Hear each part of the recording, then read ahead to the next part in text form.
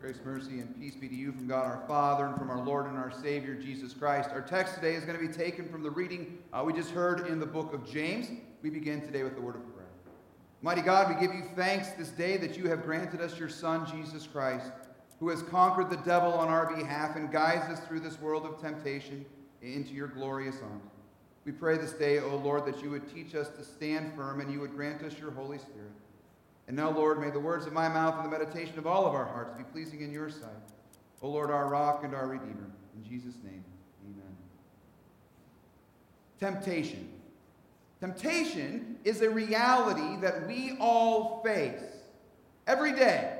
You cannot get away from it. You cannot avoid it. You cannot escape it. If you deny that you are being tempted, if you deny that you have to deal with temptation in your life, you're deceiving yourself. Because the reality is that we are constantly tempted in this life. To be human is to be tempted. And I think we can even take it one step further for us as Christians. To be baptized is to be tempted. Because you see, the devil is very hard at work in this world, and he's very hard at work on you. The devil comes, Jesus tells us, to steal and to kill and destroy. He wants to steal your faith away from you. He wants to kill you in your sins, and he wants to destroy your hope. And if you think that as a Christian, you don't have to deal with that sort of thing anymore, that now you have sort of superpowers against temptation or something like this, you are just wrong. You're fooling yourself. To be baptized is to be tempted. Now, let me clarify what I say by that, because that could be kind of a confusing sentence. To be baptized is to be tempted. I'm not saying something like this, that baptism produces temptation, or that once you become a child of God, God starts sending temptations your way. That's not what I mean, because James is very clear today. He's very clear. God tempts no one. When we talk about baptism, what we really mean is that when in baptism, from God's perspective, what's going on is this.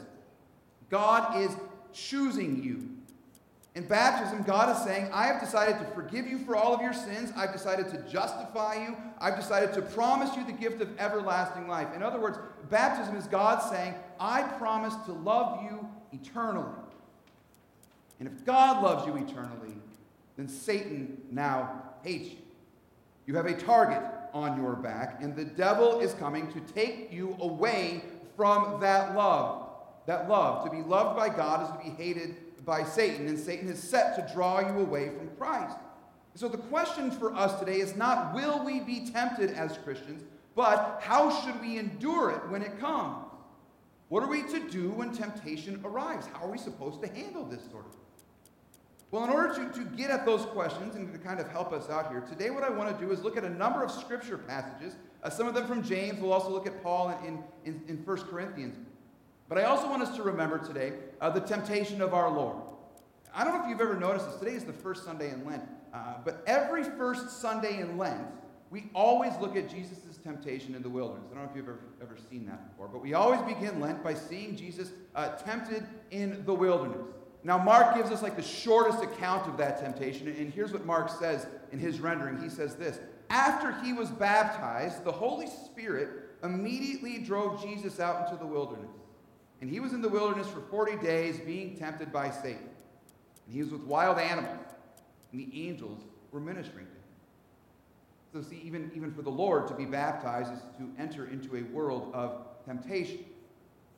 Now before we move on from that, I do want to kind of meditate on that for just a second. Jesus is tempted. Now, that's kind of a strange thing to think about if you really start to meditate on it. Here is God being tempted, and we might begin to wonder, how could that be? Because again, James is very clear today. God cannot be tempted. He cannot be tempted with evil, and he himself tempts no one. And in our reading from Mark, what we hear is that God the Holy Spirit is taking God the Son after his baptism out to be tempted by Satan in the wilderness. What is going on? This is a very strange place to find Jesus. But once again, we are finding God showing up in the flesh where we just don't think he should be. But there he is for our sake. God cannot be tempted. So in order to undergo temptation, he must come and put on the flesh. For that's the way it is with Jesus Christ, right? He who cannot be tempted puts on flesh so that he might be tempted as one of us. He who cannot suffer puts on our flesh so that he might suffer alongside of us. Only he does all of this without sin. For this is the God who says, I cannot die, therefore I will put on flesh and offer up my life as a sacrifice for their sins. And that's what he's done for you. He's offered up his life as a sacrifice for your sins. We always find Jesus doing this, identifying with us in the flesh in places we just don't expect to find him. So once again, here's Jesus in the wilderness identifying with us so that he can overcome temptation on our behalf and win salvation for us. That's how God deals with temptation, you see. He takes it on himself and he overcomes it for us. He shows us then a way out. See, God doesn't tempt us. God tempts no one, James. It's not like temptation is something like this, where God comes along and he puts like a sinful situation in front of us and he's like, all right, let's see what they do. Boy, I sure hope they choose me. I hope they don't choose that guy over there. He's the bad guy. I hope they choose me and they don't fall into that sin. Let's see what happens. That's not how it works. When temptation comes from Satan. But when that temptation arrives, God is always there for us, and God is doing what God always does. Helping us, saving us, giving us what we need to face the temptation. For that is who God is. He is a giver of gifts. He's the creator of all good things, and he is the one who gives us everything we need for life and salvation.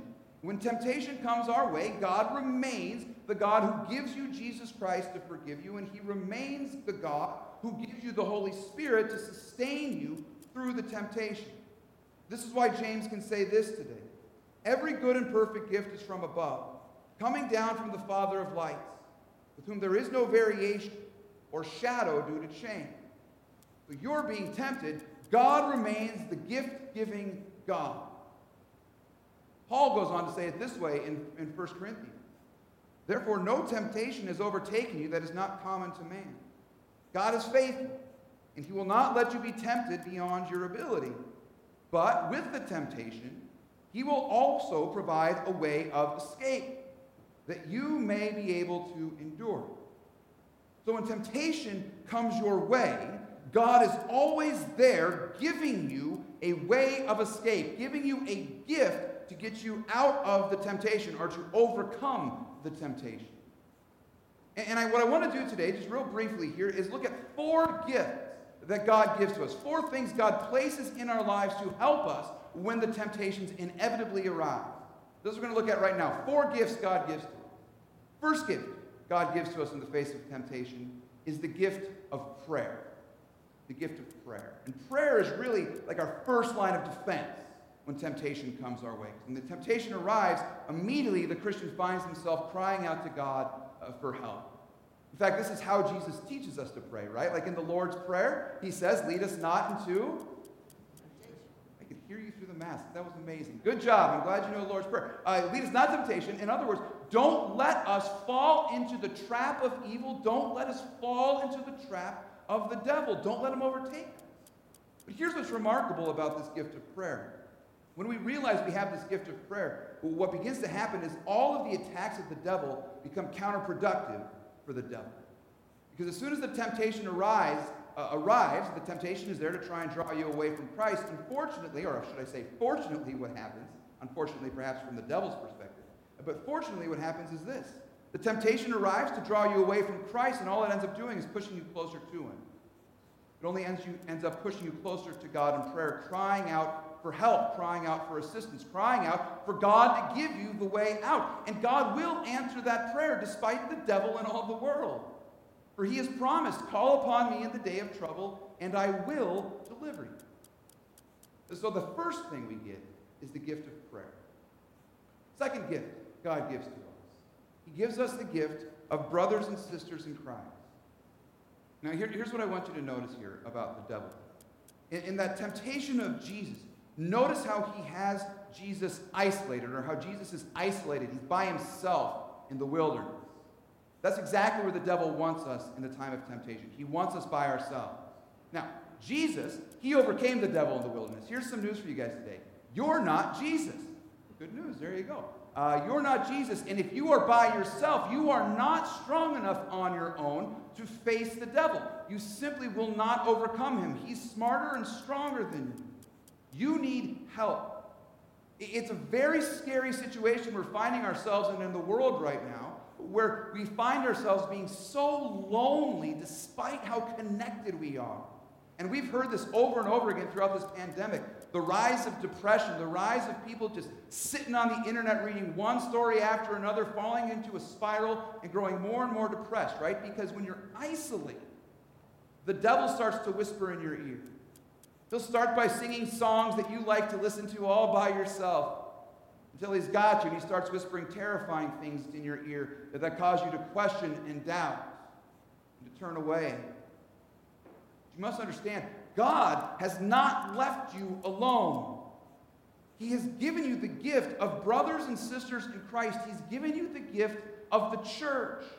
And that means you have people that you can turn to for assistance and help, who are there to listen to you, who are there to pray for you, who are there to advise you, who are there to guide you, and when you stumble and when you fall, who are there to forgive you, to give you the forgiveness of Jesus Christ.